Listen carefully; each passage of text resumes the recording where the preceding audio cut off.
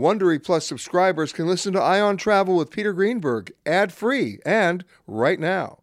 Join Wondery Plus in the Wondery app or on Apple Podcasts. This spring, if you'd rather spend time enjoying your lawn instead of trying to keep it alive, there's good news. True Green is the easiest and most affordable way to get a beautiful lawn. All you have to do is water and mow, and they'll do the rest. Weed control, fertilization, aeration, and even some things you might not even think of. They'll do all of it, while you can do literally anything else. With True Green, you can have your lawn looking as good as a putting green. That's not hyperbole. True Green is the official lawn care treatment provider of the PGA Tour. True Green offers a satisfaction guarantee, and they have a verified best price promise, which guarantees you the lowest price with no compromise on quality. You do you. Let True Green do your lawn care. Visit truegreen.com to get the best lawn at the best price with the best people guaranteed.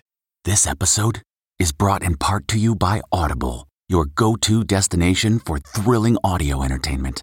Whether you're looking for a hair-raising experience to enjoy while you're on the move or eager to dive into sinister and shocking tales, Audible has an exclusive collection of thrillers from best-selling authors that will keep you on the edge of your seat. Like James Patterson's first audio-only thriller, The Coldest Case. Experience stories like never before, where every chilling detail is brought to life by captivating sound design. Plus, as an Audible member, choose one title a month to make yours forever. And now, new members can try Audible free for 30 days. Just visit audible.com/WonderyPod or text WonderyPod to 500-500. That's audible.com/WonderyPod or text WonderyPod to 500-500. If you're constantly on the hunt for a good deal, then you need Rakuten. Rakuten is the smartest way to save money when you shop because members get cash back at over 3,500 stores across every category, including fashion, beauty, electronics, home essentials, traveling, dining, and more. You're already shopping at your favorite stores. Why not save while you're doing it? It's a no-brainer. Get the Rakuten app now and join the 17 million members who are already saving. Cashback rates change daily. See Rakuten.com for details. That's Rakuten. Your cash back really adds up. At Amica Insurance, we know it's more than just a house. It's your home, the place that's filled with memories. The early days of figuring it out to the later years of still figuring it out. For the place you've put down roots, trust Amica Home Insurance. Amica. Empathy is our best policy. That's not just the sound of that first sip of Morning Joe. It's the sound of someone shopping for a car on Carvana from the comfort of home. That's a good blend. It's time to take it easy, like answering some easy questions to get pre-qualified for a car in minutes. Talk about starting the morning right. Just like customizing your terms so your car fits your budget. Visit Carvana.com or download the app to experience car shopping the way it should be. Convenient, comfortable. Ah. This episode of Travel Today with Peter Greenberg is brought to you by Audible.com, a leading provider of spoken audio information and entertainment. Listen to audiobooks whenever and wherever you want. Sign up today at www.audiblepodcast.com/travel today to get a free audiobook and 30-day trial. It's time for Peter Greenberg Worldwide with America's #1 travel news journalist.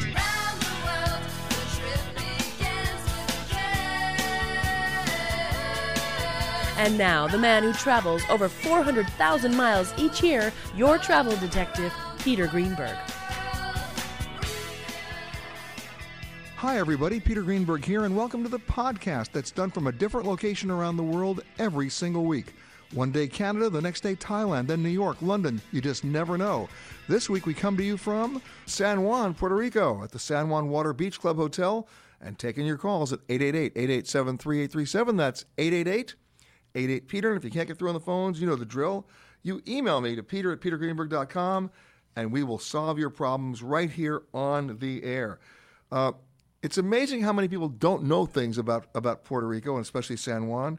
I mean, some of us, if we did our studying in high school, know that Christopher Columbus discovered it. You know when he discovered it? 1493, November 19th to be exact, during his second voyage to the New World. I think he got lost again, quite frankly, but he discovered it. And it was really founded, though, a few years later, about 30 years later, by Juan Ponce de Leon, who then named it the city of Puerto Rico, the rich port. And, of course, he was searching for the fountain of youth, but he should have stopped here. And, of course, it's the oldest city in the U.S. territories.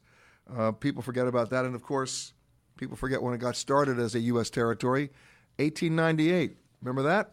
Spanish-American War. And the sinking of the Maine. Remember the sinking of the Maine? That didn't happen here, but it's what started the Spanish-American War. And that's when Puerto Rico became a territory. Amazing districts here, not just Old San Juan, but, that's a 465-year-old neighborhood, originally put together as a military stronghold and basically one of the crown jewels of the Spanish Empire. But you get outside of San Juan, and there's so many other things to see, from the rainforest to El Yunque to out by Rio Mar and of course Vieques. We've actually gone to Vieques for this show many times. The island that was formerly used as a bombing site for the U.S. Navy, but they have been bombing in almost 20 years. And what they built up on that island now, it's wonderful, and some really quiet beaches over there too. Lots of things to deal with. And last but not least, the food. We'll be talking about that throughout the show. And least but not last, we'll also talk about the Zika virus, because everybody who was talking to me before I came down here said, "Oh, be careful. Why are you crazy? Are you going down?" You know what? We go back to the days of SARS and the avian flu, even hoof and mouth disease. If you do your homework and you talk to your doctor, because nobody knows your medical history better than he or she does, you can travel intelligently just about anywhere in the world. And yes, have there been cancellations down here, some conventions and some sporting events? Yes. But you know what? That only benefits you. It becomes a buyer's market. And I'm looking out the window here and seeing lots of people on the beach and on their jet skis and sailing around it. And you know what? Not a problem. It just angers me that people embrace the worst 5-letter word that followed by the worst 4-letter word. The worst 5-letter word is later, and of course it's usually preceded by the worst 4-letter word, fear. And as long as you can get over that, anything is possible. And you just have to realize that there are very few places in the world you shouldn't go. And it gets me crazy when people don't do their homework and they just go, "I don't want to go." When somebody says, "I don't want to go," hey, sign me up. So anyway, I just thought I'd put that in perspective for you. Hey, let's go to some emails real fast. Here's a letter from Alexandra Brewer. She goes, after an extensive study abroad trip across Europe, my USA passport has become slightly worn. Since then, I've also made trips to Mexico and the Dominican Republic. My passport is showing obvious signs of wear and tear. However, the information page is still fully intact, and lamination is still down. The upper corner of the first page is also torn very small. When the airport ticket lady took my passport last year before going to the Dominican, she told me that it would not get me into Mexico. But I'm planning a trip to Mexico on November 26th. I took it to the post office. They told me it was fine. You know what? As long as it's legible, not mutilated, you'll be fine. The real key, though, is understanding that many countries have different rules about what they will accept in terms of a passport. The most ridiculous one of all is South Africa, that has ruled that you cannot even enter the country unless you have 2 pages in your passport completely free. I have no idea why they would do that, but I can't begin to tell you how many people have been denied entry, including one of our radio engineers, Mike Worrell, many years ago, who couldn't get into Johannesburg because of that. And in the old days, you could then go to a U.S. consulate anywhere in the world and have them put in additional pages to your passport. That's not done anymore. So if you're applying for a new passport, even if you don't think you'll be flying a lot, ask for the 48-pager. Sometimes they're 52 pages, but you want the big pages. You want the thicker book, not the smaller book, because once you run out of pages, you're going to have to get a new passport. And that's even before it might expire in that 10-year period. So bottom line is, you're going to have a good time, and you can still use your passport, but take better care of it, okay? And don't go swimming with it, all right? Here's one from Anna Newman, who writes, we booked a flight to Venice for September and chose seats in row 30 to avoid paying a premium for economy. Many days after booking, I went to the American Airlines site and changed seats to row 12, which were available at no extra charge. That was 3 weeks ago. Just checked today, and we were assigned those seats in row 12, but they are now listed as premium seats at $82 each per flight, but we were never charged the premium. Okay, repeat after me, Anna. Shh. Don't tell anybody. Are we likely to be charged for those seats when we arrive to check in? The answer is no. You're either charged for it at the time you make the purchase, or that's it. And remember, 24 hours ahead of your flight, you can check in online, too, and print your boarding pass at home, and that'll tell you right then and there. So I don't think you're going to have a problem. But let me talk about airline seating for a second. You went online to do it. Remember, what you're seeing online is not a complete reflection of what's available in terms of inventory, either on airfares or seating in themselves. Airlines hold back. So it's always a good idea to have a phone conversation, even if you end up booking online, to find out what's really available. And then here's the second one, which drives me absolutely nuts. How the airlines have rechanged the definition of what they consider a premium economy seat. It used to be, a nice window or aisle seat with a little more space, legroom, pitch. No. In many cases, what they determine to be a premium economy seat is a seat that just happens to be closer to either business or first class. And all that really means is you can smell the cookies, you just can't have one. Toto, I have a feeling we're not in Kansas anymore.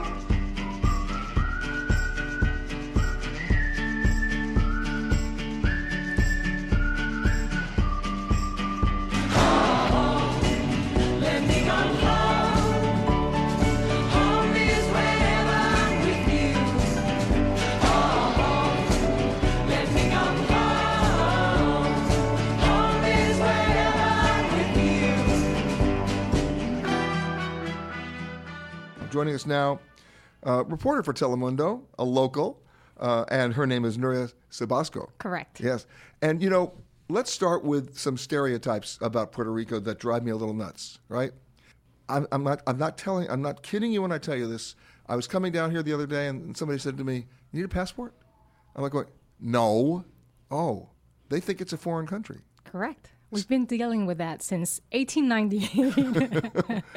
But now, it seems like everybody thinks Puerto Rico, we're not citizens, and we are since 1917, and there's no need for a passport. Of course not. I know. People, they don't get that. And then they want to, and they think that, and then they have no idea where you are. You're over somebody. It's sort of like the old joke I used to tell of a couple that comes back from vacation. Where'd you go on your vacation? Aruba. Where's that? I don't know. We flew. Right? I mean, there's no geographic understanding of where Puerto Rico is.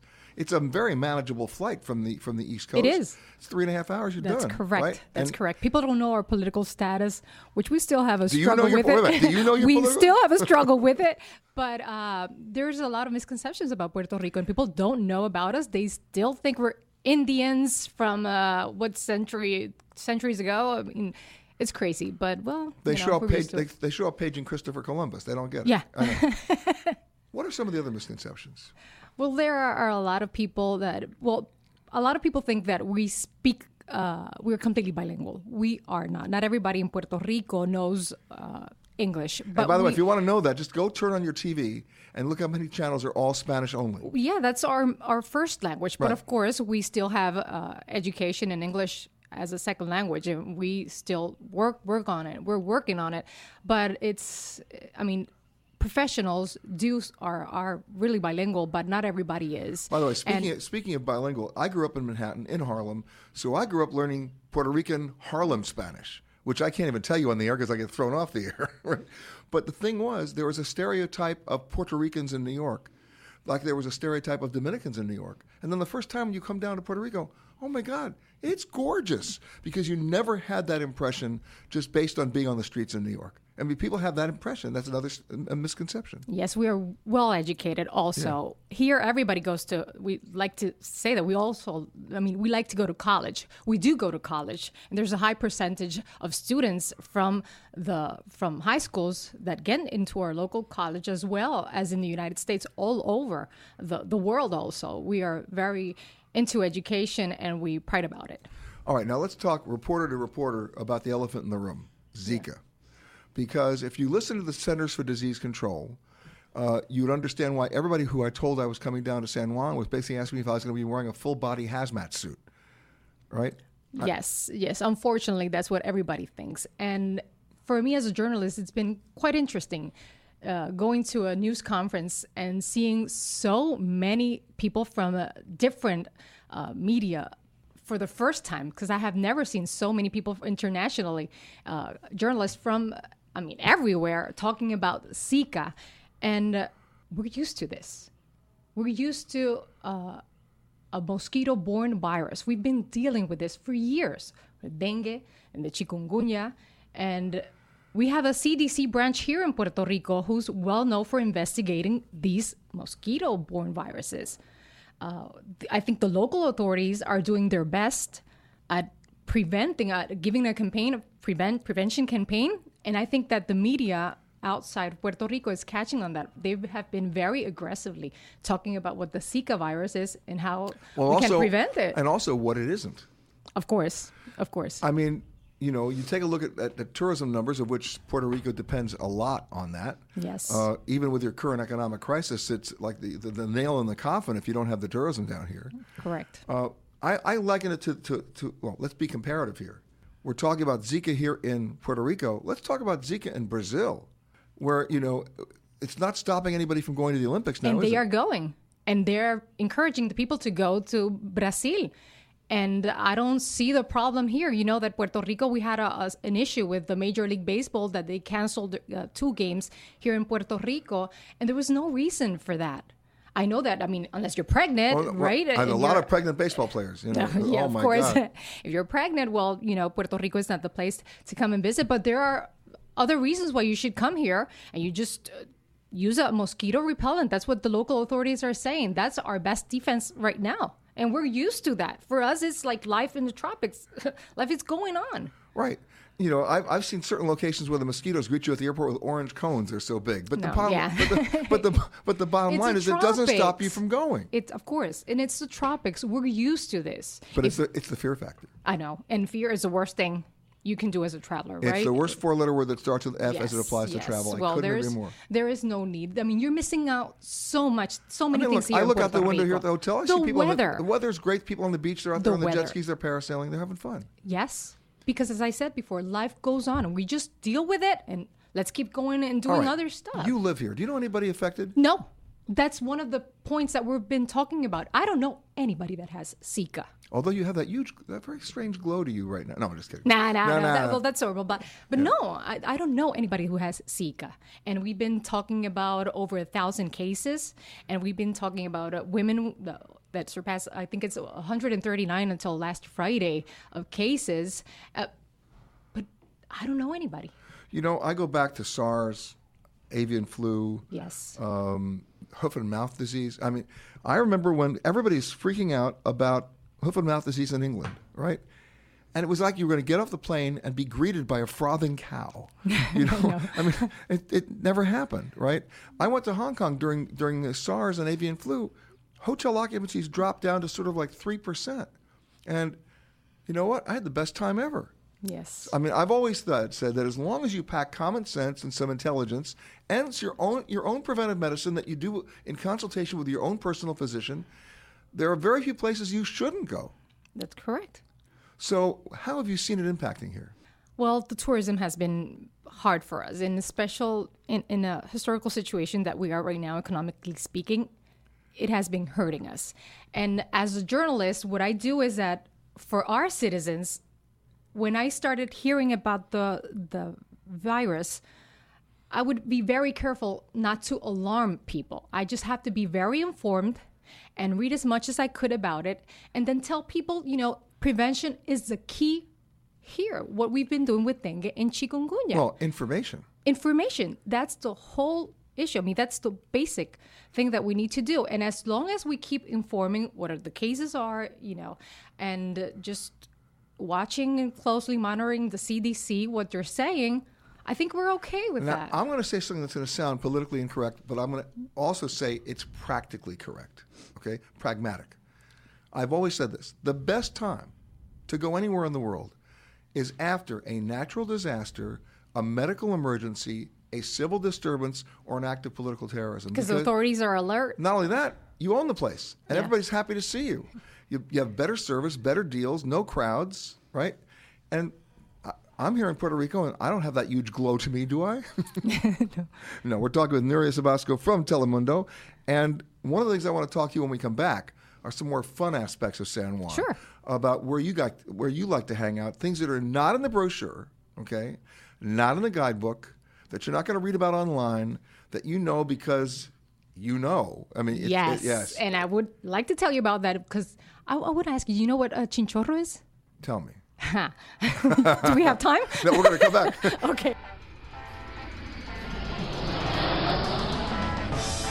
If you are continuing on to another Southwest destination, please make sure that you check the monitors inside the terminal for your proper gate and flight information. If you are continuing on with another airline, we really don't care. I am the passenger. Chorro? Okay, what is it?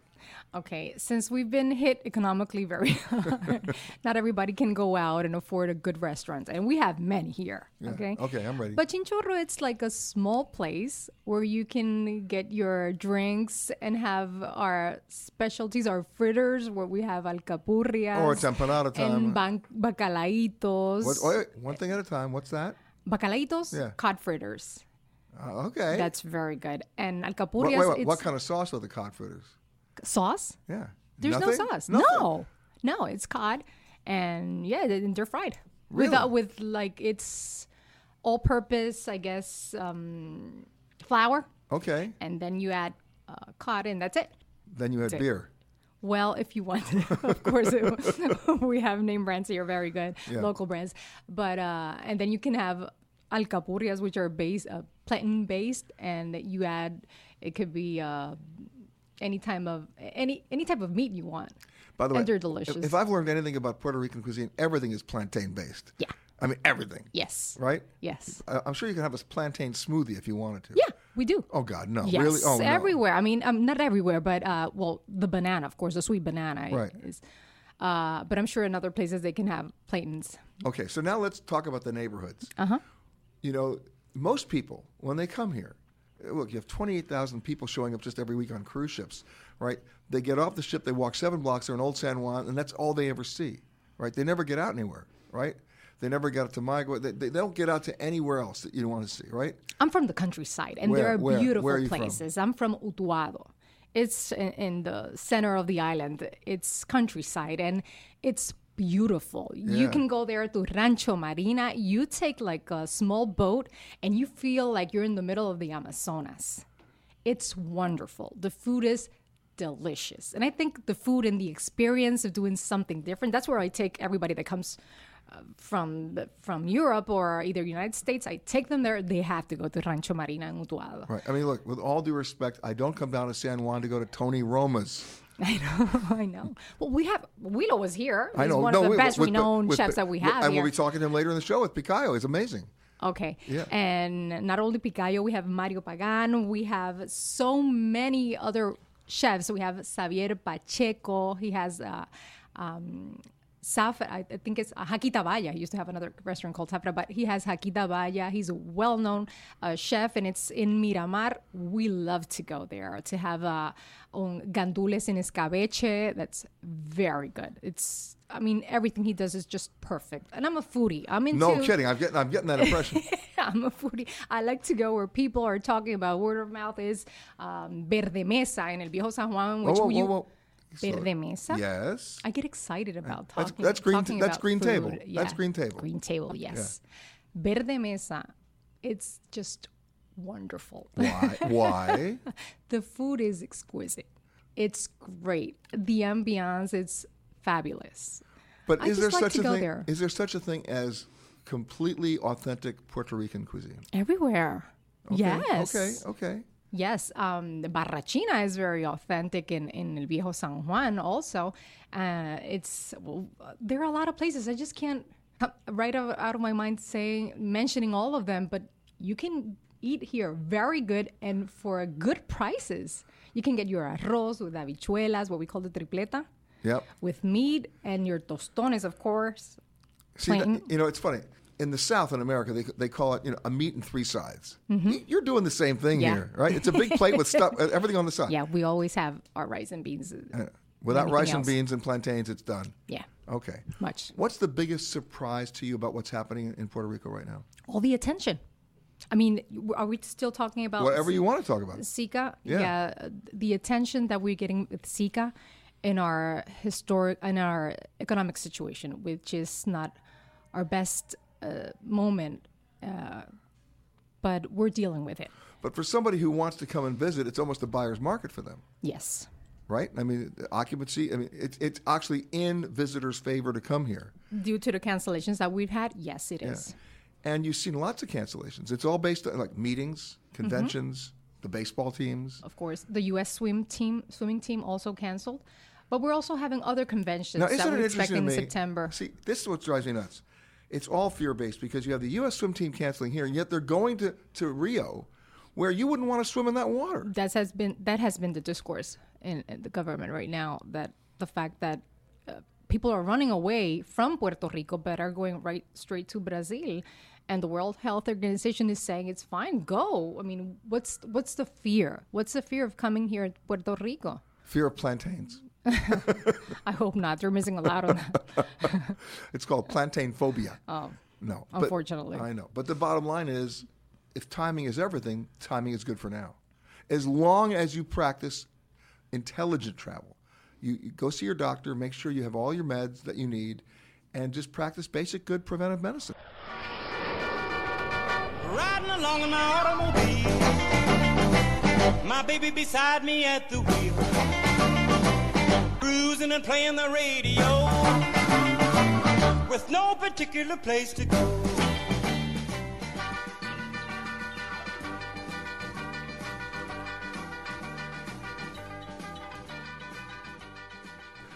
Joining me now is someone who knows just a little bit about the history of this region, because he's the chairman of the Department of History at the University of Puerto Rico, and his name is Luis Agarit. That's very good, sir. Did I get the pronunciation right? Yes, you did. Okay, good. I'm happy about that. You know, our previous guest, we were talking to Nuria Sabasco from Telemundo, and I said to her, you know, I'm almost embarrassed to tell you this, but when I was coming down here, so many of my friends asked if I needed a passport. You know, so many of my friends didn't get this. They didn't have a geographic awareness or a contemporary awareness of Puerto Rico, let alone a historical one. Well, my history professors at Texas and Georgetown sometimes ask me the same question. Uh-oh. So you're not alone. Actually, we've been part of the United States federal system since 1898. Spanish-American War. Spanish-American War. And we have been citizens of the United States since 1917. So and you pay taxes. And we pay I shouldn't mention taxes all these days. but income taxes. We don't pay personal or corporate income taxes. So that has, in fact, that tax exemption for a long time was the base for our industrial economy. Puerto Rico, since 1954, for the first time in 1954, input derived from manufacturing surpassed income derived from agriculture, which was a traditional economic activity in the Caribbean as a whole. But if we go way back, what you were is still what you are, a Spanish-speaking Caribbean island.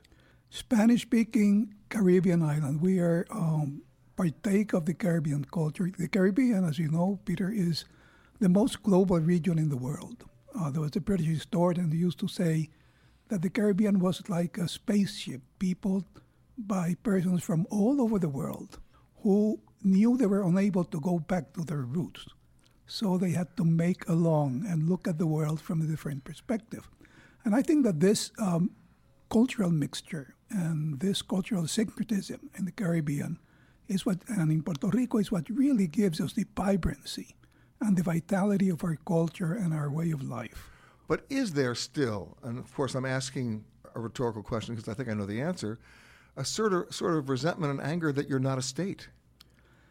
There are people who believe that Puerto Rico should integrate completely with the United States, although they at the same time say that Puerto Rico should stay culturally different from the United States. Whether that is a more perfect union, although you do understand, we call ourselves the United States of America. There's nothing united about us. Everybody's different. And there are other Americans other than that in the United States, of course. Yes. But I think the important thing is that we are a very proud people. We cherish our identity. We cherish our way of life. In 1898, over 98% of the people in Puerto Rico had been born in Puerto Rico. They had never been outside the island. So if you have for centuries this type of culture and this way of life. So people can actually now say, yeah, I'm from there. Yes, Jose Ferrer, the actor, was our first Oscar winner. He told him they asked him because Jose Ferrer is from Puerto Rico. And he said, no, it's not that I'm from Puerto Rico. It's that I am Puerto Rican. So it's a way of being, it's a way of behaving, it's a way of looking at the world. It's a way of stating our traditions and living with them. And you can see it in the way we cherish and in the way we celebrate life. I mean, anywhere we go, any excuse is good enough. It's a party. Any excuse is good enough for a party. You'll have music everywhere. You'll have this joie de vivre, that's very, very strong. And we keep celebrating everything. And where were you born? I was born in Puerto Rico, of course, although I did my studies and graduate studies in the United States. Oh, you have to tell me that you're Puerto Rican. Yeah, I am Puerto Rican, just like Jose Ferrer. And Rita Moreno and so many others, Benicio del Toro. Of course. We're talking with Professor Luis Agrait, who is the chairman of the History Department at the University of Puerto Rico. When we come back, what I want to talk to you about is when people come here for the first, second, even the third time, what's their biggest surprise? There you go. Keep that going. This is Flight 372 on SWA. The flight attendants on board serving you today. Teresa in the middle, David in the back. My name is David, and I'm here to tell you that shortly after takeoff, first things first, there's soft drinks and coffee to quench your thirst. But if you want another kind of drink, then just holler. Alcoholic beverages will be $4. If a Monster Energy drink is your plan, that'll be $3, and you get the whole can. We won't take your cash, you gotta pay with plastic. If you have a Audible.com has more than 150,000 titles and virtually every genre. So check it out for yourself. Sign up today at www.audiblepodcast.com/travel today to get a free audiobook and 30-day trial. Let's talk about some of the stereotypes or some of the misconceptions about Puerto Rico. Well, the first one we talked about in the opening segment, which is that, yes, you do not need a passport to come here. No, and I think people are always somewhat surprised at finding a modern country, as if that should be surprising. Well, they come here looking for Christopher Columbus? They come here with vague notions, maybe sometimes imbibed by an extra idea of what the tropics are, and they find that the tropics are a very, very good cultural place, unique cultural place, but at the same time that we live in a thoroughly modern environment in all respects. And it's someone made the mistake the other day, of saying, well, what do the Americans think about Puerto Rico? Wait a minute. You are Americans. We are American citizens since 1917. Would you think that Puerto Rico is a place where you would come to hear classical music? You wouldn't think of that. And yet we have one of the oldest festivals, classical musical festivals in the world, which is the Casals Festival, started in the 1950s by Maestro Pablo Casals. And the tradition is still going on. It's very, very, and we get tourists from all over the world who come now during the high season. It used to be a summer festival to hear classical music. And at the same time, people come from Germany and Europe and all over the world for the Henneken Jazz Fest, for the Puerto Rican Jazz Fest, which is a world-renowned jazz festival from, again, musicians all over the world. So we are the complete package. We have the complete island. You have all types of cultural activities, from the local traditional folkloric to the highest cultural expressions. And if you look at the map, San Juan can easily be a hub to go anywhere else in the Caribbean, either by ship or, of course, by plane, if the airlift stays the way it's supposed to be. The real concern now, of course, is that airlift is moving away as everybody wants to be the first on their block to go to Cuba. Right. That's, but we are still far ahead of Cuba in terms of infrastructure, certainly tourism infrastructure. Of course. There's an interest in Cuba, and Cuba is a fascinating place. I'm by any means trying to belittle Cuba as a tourist destination. But Puerto Rico offers much more, and in a more open environment, which is very important. Totally free, totally open environment, and again with a whole panoply of offerings that Cuba is still of far course, behind. one of the other issues, of course, is Puerto Rico's inability to maintain its debt, to manage its debt, trying to restructure it, defaulting on debt. But that doesn't change Puerto Rico.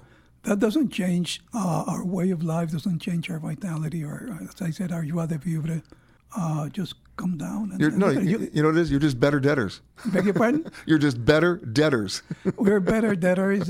We've had a lot of help from the hedge funds to get the way that we finally are now. But I'm confident that we're going to grow out of it. The important thing is to develop the economy. I mean, it's to grow out of the debt. And the economy is based a lot on travel and tourism. It's now larger. Puerto Rico used to have a larger percentage of its GNP developed from manufacturing than the United States did. So we have to develop tourism, of course, but we also have to get back our industrial base, which was what promoted the growth in the 1950s onwards. Is that possible? Yes, it is. Yes, it is, because of our special relationship with the United States and the fact that we do not have to pay the corporations, do not have to pay corporate federal taxes. Well, that's got to be the biggest incentive to open up here. It makes sense, for example, for a foreign-owned, what's called a foreign-owned company, to do business in Puerto Rico, then repatriate its profits at a lower tax rate than if they had repatriated their profits directly from abroad. And of course, as long as it doesn't have anything to do with plantains. Well, plantains are a source of great, great, great pleasure. I know. We'll be talking about plantains throughout the show. You can't escape the plantains. It's the attack of the plantains. Yeah, right. everywhere you go, right? Well, it's used to be called our daily bread. Now, I have to ask the stupid question. You ready for the stupid question? Because you're the chairman of the history department. If anybody will know this answer, you will. Did the Pina Colada start here? Of course it did. Of course it did. And it started at two places at the same time, at the Caribe Hilton and in Old San Juan. And that's a dangerous drink. And because you don't know it till it hits you. Well, then just eat the pineapple. When in doubt, just eat the pineapple. We have the cabezudas, the big-headed pineapples in the southwest of Puerto Rico. They are the sweetest pineapples in the world. Are you a pina colada drinker? I prefer martinis. You just said a blasphemous thing here. No Puerto Ricano drinks martinis. Well, I told you. A rum martini, perhaps? No, I know. No way. I'm a very traditional-minded person. So you go to your place, it's martini time. Yes, sir. Okay. It's actually, you know what it is? It's BYOPC. You know what that stands for? Bring your own pina colada. Oh, that's right. That's good. We're talking with Professor Luis Agarit, the chairman of the history department at the University of Puerto Rico. Professor, thank you so much for joining us.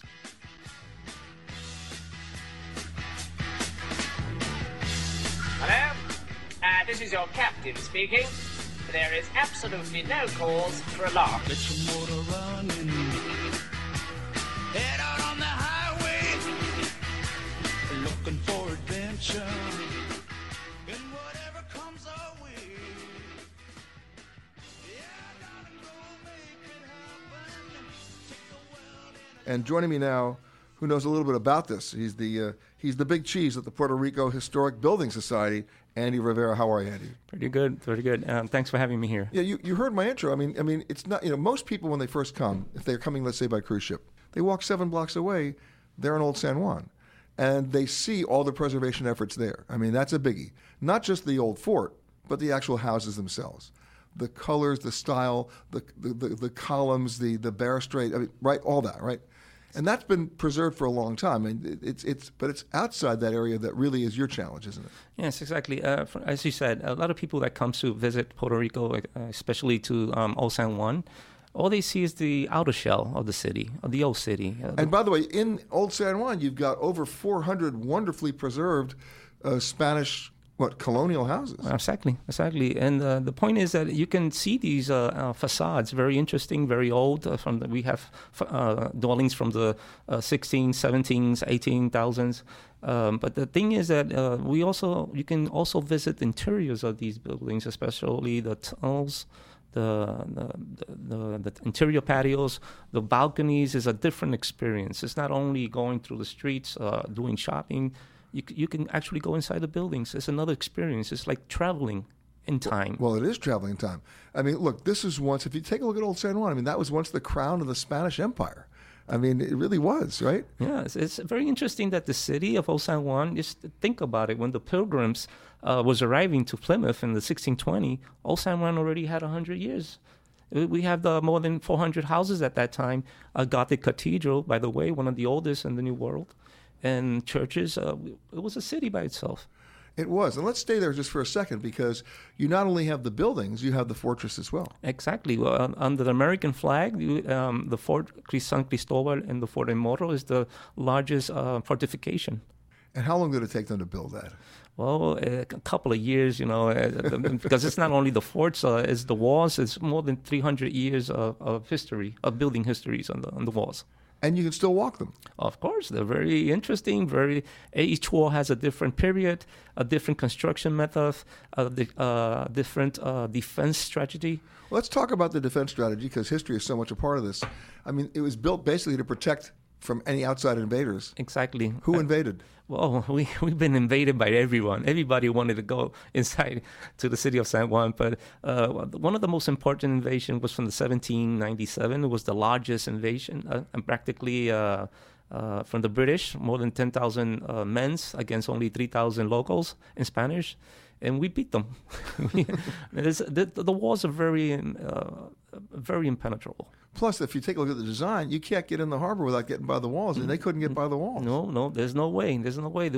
It was heavily fortified. That was very important for the Spanish, the city of San Juan. Well, they wanted to make a statement too, right? Yes. They wanted to make it's like you go into an old bank in New York that of course has now been converted to a restaurant or something. Those old banks were built to be imposing and to be intimidating. Exactly. And that's exactly what this was. Yes, I remember this. I'm reading this book at the Spanish Naval Museum. It was about an interview of Francis Drake. And he was asked, what was one of the hardest things in your career? And he said, the only thing I regret is not trying to couldn't get in through the walls of the Old San Juan. He never could. Okay. See? They didn't want him. Get the British out. Yeah. That's it. Gone. Yes. What's the biggest surprise for you doing all this historical work in just the city of Old San Juan? The biggest surprise? Well, you know what? I've been there all day. I live in San Juan, and I walk through and outside and top, and it doesn't stop surprising me. It's always a new place to see. Like I said, there's lots of tunnels all around the city. There are interior patios. There are balconies. We have a lot of architectural elements that are unique to San Juan. You won't find it in nowhere around the world. But not just in Old San Juan, in the city itself. In the city. So let's get outside the old city for a second and talk about the surprises there, because they're harder to find. Well, there's a lot of, for example, there's like beaches, hideaway beaches. There are caves systems. We have underground river systems. We have bioluminescent bays, one in the west, one in the east. We have a rainforest, like the only two rainforests. Well, yeah. There's a lot of trails right now, a lot of different routes on coffee routes. Sure, but I'm talking about the buildings themselves, the construction and the architecture. Yeah. Buildings, for example. Because I'll give you a for instance. One of the biggest challenges when we use the word development, of course, is that once you get out of an area that's very well known, like Old San Juan, it's tougher to preserve those other buildings in the wake of people wanting to build higher structures, more modern structures, families that sell out to developers. And how do you then go in there and get certain places designated as historic areas to protect them? Well, one of the basics of trying to protect is getting to know the places of the public. That's one of our missions.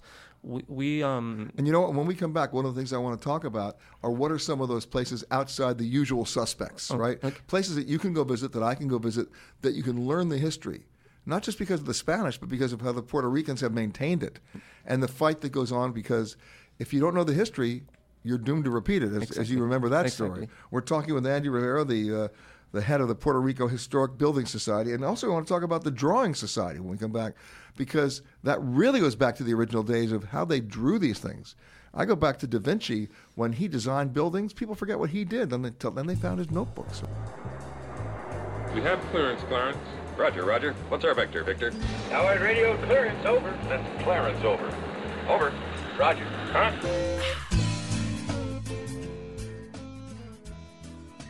We've been talking to Andy Rivera, who's the head of the Puerto Rico Historic Building Society. And Andy, we talk about preserving architecture and materials. It's not easy, is it? It's not. Especially when you're talking about development. And people are usually not that, well, I won't say well-versed, but they're not usually that in sync with legacy and history, as opposed to, moving forward in their definition of the term. Yes. For example, one of the problems that we have is that people need to know their history in order to protect it, because you cannot protect anything if you don't have a value on it. One of a sample was the Vanderbilt Hotel at the Condado area, which they just redid. Yes, they did, but it was about to be demolished, and there was a great group of the community that avoided the demolition, and now you can see one of the greatest hotel designed by Warren Whitmore, the same architects who designed the New York Grand Central Station. How big of a struggle was that to keep that hotel? Very big. Even the government had to join.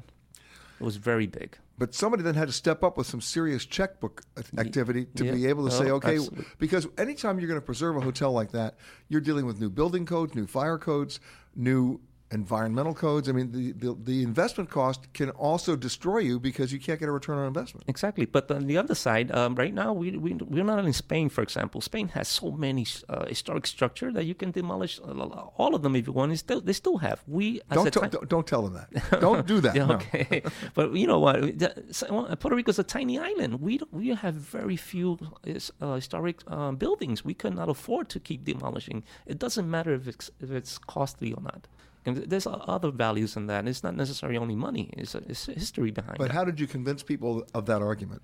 Well, I'm telling them the value of the story of it, the part of our heritage, that we cannot forget our collective memory in terms of historic factors. Well, part of it is getting the word out. I mean, your Facebook alone is, 200,000 followers just on that. Absolutely. And you know what? We have people all around the world asking about our structure. But nowadays, at the beginning, Puerto Ricans didn't even know exactly what they had in their island as historic architecture. Now we have, like you said, almost 200,000 people, and there's a change. There's a big noticeable change. People are realizing, hey, we cannot keep demolishing to have modern buildings just for the kick of it. We need to preserve some of it. I mean, we cannot pretend to protect everything because we need to go on. What was your biggest surprise discovery? Well, as a architectural speaking? Sure. Well, I've seen here, it depends because we have a lot of, for example, cemetery. The Old San Juan Cemetery here is one of the biggest architectural, historical cemetery. That's practically the only one with an historic fortress wall in the ocean. There's a lot of people buried there, very famous people, not even from Puerto Rico, also from the States. For example, the details, like I said, it will surprise me that we still are the only country of all the land conquered by the Spanish that still has a balcony with a architectural detail that's called tapafaldas. Which means what? It's like a sort of a skirt cover. Because at the 1813, the Spanish government, for example, it was the first time that the woman was allowed to go to a balcony. But in order to do that, you needed to have a tapafalda, which is a little horizontal panel. So nobody could look up. Oh yeah, well, it was a quite, and that balcony, we're the only ones still with that original balcony detail and design that came from the Canary Islands, which is basically where we came from. Now, you found some of the drawings too. Yeah, there's plenty of drawings on the archives and the Institute of Puerto Rican Culture. There's also in the archives, there are all types of simple drawings and complicated drawings. Nowadays, you can draw a building like in 2 hours, 3 hours. On the computer? Yes, on AutoCAD, laser drawing, laser measurements. But in those days, you used to do a facade, for example, a week and a half or so. Just to do the drawing? Yeah. And then, by the way, I had that course in high school. I hated it. Mechanical drawing. Yeah, nowadays it's much easier. Yeah, no it's kidding. Much faster. Yeah, I threw away my abacus, and my T scale. Yeah. Right now we're drawing the whole San Juan because our final we just want to do a 3D map, including all the highly detailed drawings. And these drawings we can do like 2 or 3 buildings per day. Now the cool thing about what you guys do, you don't just research it; you give tours. Yes, absolutely. We love to give what we call the urban trek, because people go a lot to San Juan, as you said later on, that you just go to for shopping or you just look at the cobblestones. But you need to look at all the details. We are unique. This is an old city. This is the oldest city under the American flag. We got lots to offer. And you know what? This city is packed. I mean, daily packed of tourists. By the way, I don't see any Seeker around. I don't know anyone who has Seeker.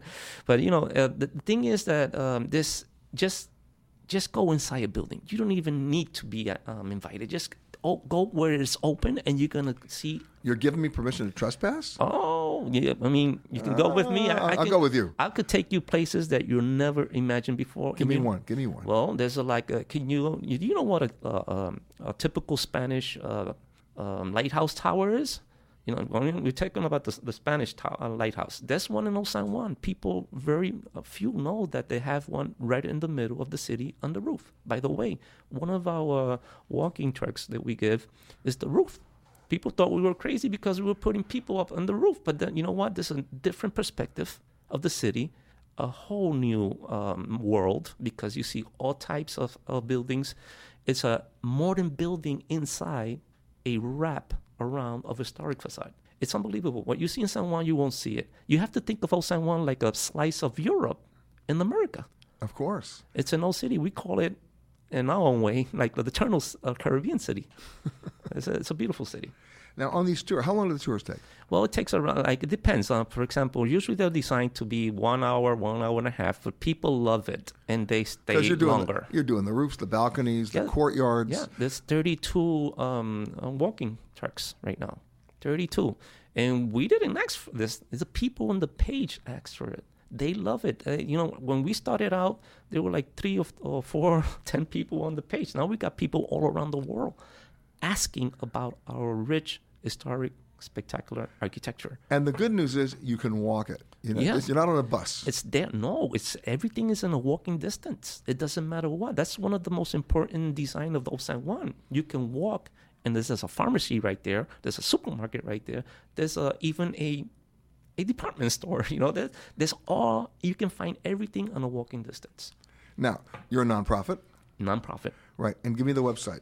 It's www.prhbds.org. Which stands for Puerto Rico Historic Building Drawing Society. We also on Facebook.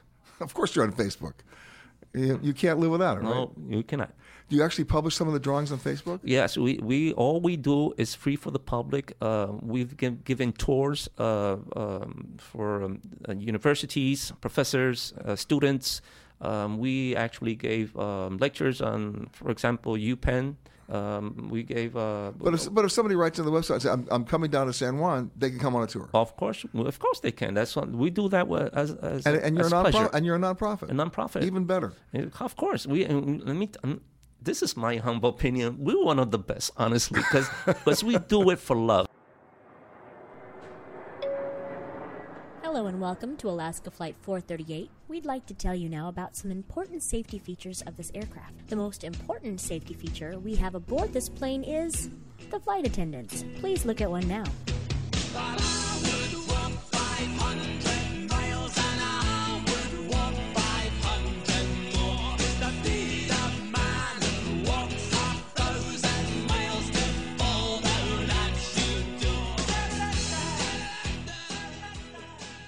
My next guest is a writer, a cultural creator, and a trend forecaster. I like that one.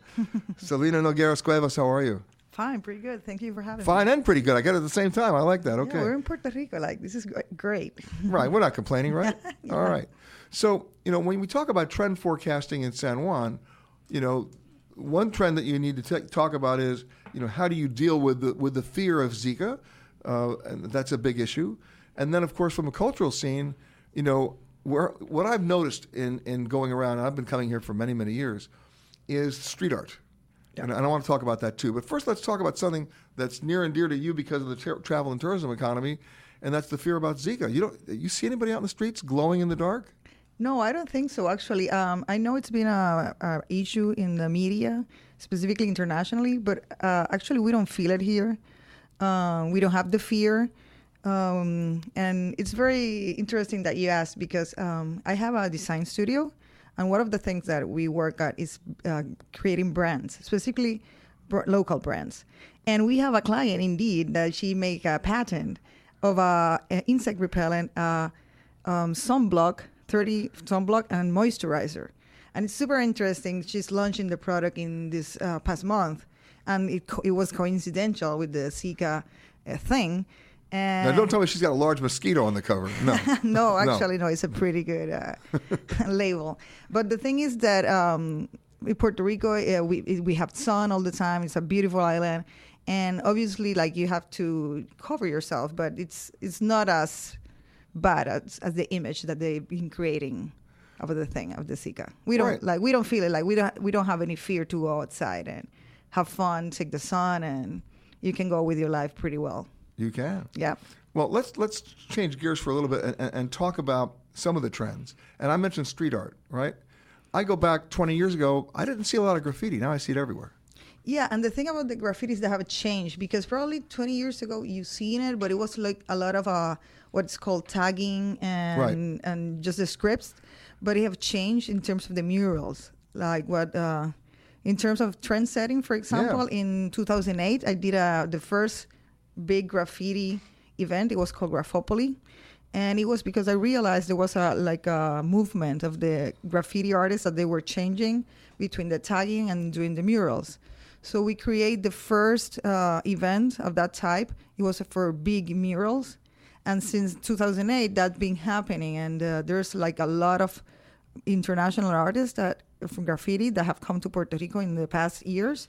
And then you can see it because, obviously they leave the murals for everybody to enjoy. But this is not just tagging. This is art. Yeah. That's one of the difference when I call the murals. I'm telling big, huge pieces, more than 20 feet tall, very beautiful. Okay, but I have to ask the obvious question: are the people who own these buildings or these walls aware of the fact they're about to get the graffiti, or are they commissioning them? Yeah, there are both. You have seen also a movement of people that they have the buildings and they start appreciating and asking artists to paint their walls.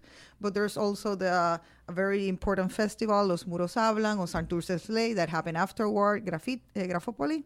And then they asked the permission, and it's all legal. So actually it's changed a little bit the shift of, you see this graffiti, but these are graffiti, legal, big murals, and very important piece of art that is like a museum, but in the city. Sure. So basically now you can do a walking tour of San Juan just for graffiti alone. Specifically in the area of Santurce, there are very important pieces of graffiti that you can do the route. And of course, the owners of those buildings are saying things like, it's worth how much? Sure, paint my wall. What do I care? Yeah, I think so. That's part of the process of educating the people. Now, you mentioned Santurce because I was at the market yesterday. And, an interesting place to go for a papaya, coconut water, and honey smoothie, right? But in that neighborhood, we had some of the most amazing octopus, the grilled octopus. I mean, it was done just perfectly. I think that the whole part of Santurce is getting really, really interesting. And in terms of tourism and the people that is listening to us, if they want to do this, they're the type of creative, more like tourism, and they want to see the real the place, a sense of the place.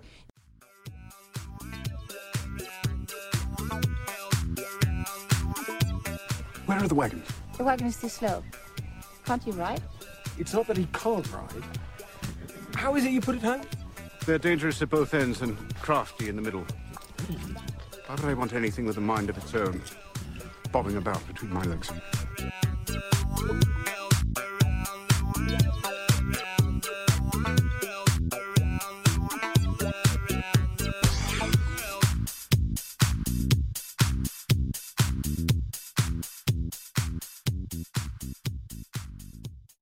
My next guest is an old buddy of mine who just astounded me right before we came on the air to remind me that his restaurant is now 26 years old.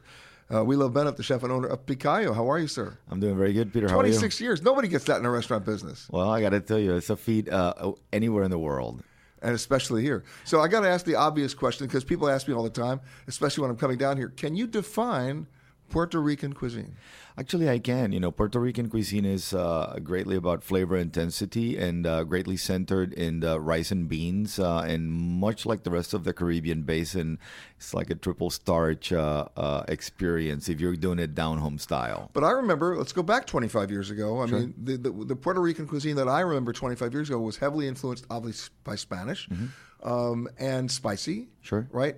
But it's evolved. Well, and the spicy, we should clear that, spicy in reference to a lot of flavor, never intended to be into the hot spices like Tabasco spice or what have you. But, a lot has happened in those years where the evolution of restaurants and our own cuisine has, evolved and morphed into, obviously, a more contemporary proposal. All right, so let's talk about some stereotypes here, right? People come down to Puerto Rico, okay, they want plantains followed by more plantains. Right. Are you sick of plantains? Well, come on, the truth. No, I got to tell you that even though after 53 years of being Puerto Rican, right, I'm not sick of plantains. And I got to tell you, for me specifically, ripe plantains, are the ones that really, sucker me into the whole deal. Although I like green ones as well, but the ripe ones provide for that sweet and salty element that is so characteristic of Puerto Rican cuisine as well. Well, it's the contradiction of flavors, if you will, that you're finding everywhere now, like salted caramel. Right? It's the same thing with the plantains. Well, and it is actually. I got to tell you that we don't acknowledge as much as Puerto Ricans how much we love sweet and salty. Only that we practice it almost every day. Because if you get a side dish of ripe plantains, there's your sweet and salty combination. It's a combination. Okay, Yeah. So let's go back 25 years ago. You couldn't get sushi in San Juan. That is correct. You couldn't get Thai. That's correct. Right now, all those influences are finding their way even into your menu. Absolutely. Not only in independent restaurants which serve those cuisines you mentioned, but also those have influenced, other fusion proposals as well. Without a doubt. And, like I said, 25 years ago it was difficult to get heavy cream and fresh basil. Now you have it all. You can source everything. Absolutely so. Absolutely. All right. What's the biggest surprise for you about the evolution of Puerto Rican cuisine? The biggest surprise? Well, the biggest surprise to me is that, I think there's a lot more talent than I thought that was going to be available, and it is just everywhere. Well, that means a lot more competition. A lot more competition, without a doubt. And it's in every sector, not just fine dining restaurants like ours. You can go to like food trucks or kiosks or, just simple restaurants, and it's all there, actually. You can go from just a super classic fonda to just a bunch of hybrids. Listen, yesterday I went over to the San Thursday Market and hung out there and got a papaya, coconut water, and honey smoothie. Oh, let me tell you, my absolute favorite, especially with the coconut water.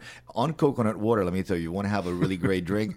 I know rum is our drink for what we're known for, but when in town, get a little whiskey and coconut water, and let me tell you, you'll be surprised and looking for coconut water back in Connecticut or anywhere else. Or anywhere else. What's the place that you hang out? You mentioned the food trucks. When you're not at your own restaurant, where's the secret gem for you to go hang out and eat? Well, I got to tell you, when you're a chef, you eat a lot of burgers. So go ahead. There's a very special place I like to go to on my breaks. It's called El Hamburguito, which is on the way out to Old San Juan. So, I got to tell you, nothing has changed. There's sort of like time stopped. Okay, so wait. So you don't just order the hamburger. You order what kind of hamburger? Well, no, I got to tell you, it's just a very simple burger, and that's just the thing about chefs most of the times. Despite what we do, we tend to consume on a far simpler diet than people would expect. But you're not a fast food guy. This is not a fast food, actually. This is just a good burger joint, though. It's not a plantain burger. This is not a plantain burger, no.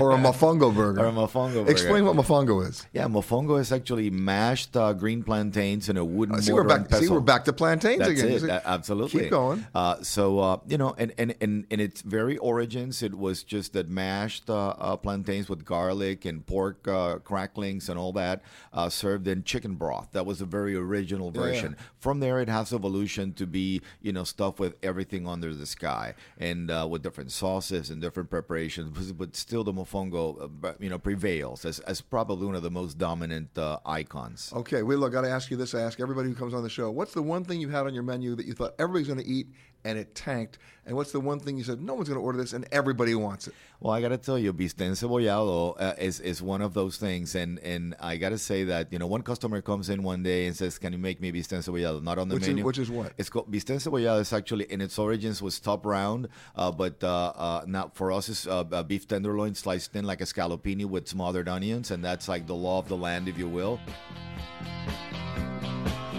You've been listening to Peter Greenberg Worldwide. Catch us each week as we broadcast from a new location somewhere around the world.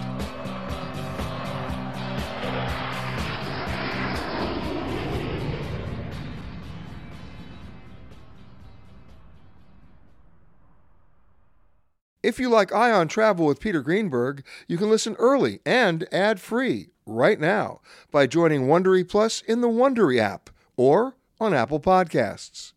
Prime members can listen ad-free on Amazon Music. Before you go, tell us about yourself by filling out a short survey at Wondery.com/survey. Survivor's back, and so is On Fire, the only official Survivor podcast, and we have a twist, a new co-host, the winner of Survivor 45, Diva Adaris. Hi! Listen to On Fire, the official Survivor podcast, wherever you get your podcast. Hi, this is Jill Schlesinger, CBS News business analyst, certified financial planner, and host of the Money Watch podcast. This is the show where your money is not scary. It is a show that's all about you. It's your questions that make it possible for me to provide unconventional and entertaining insights on your money, and maybe more importantly, on your life. Follow Money Watch wherever you get your podcasts. You can listen ad-free on the Amazon Music or Wondery app.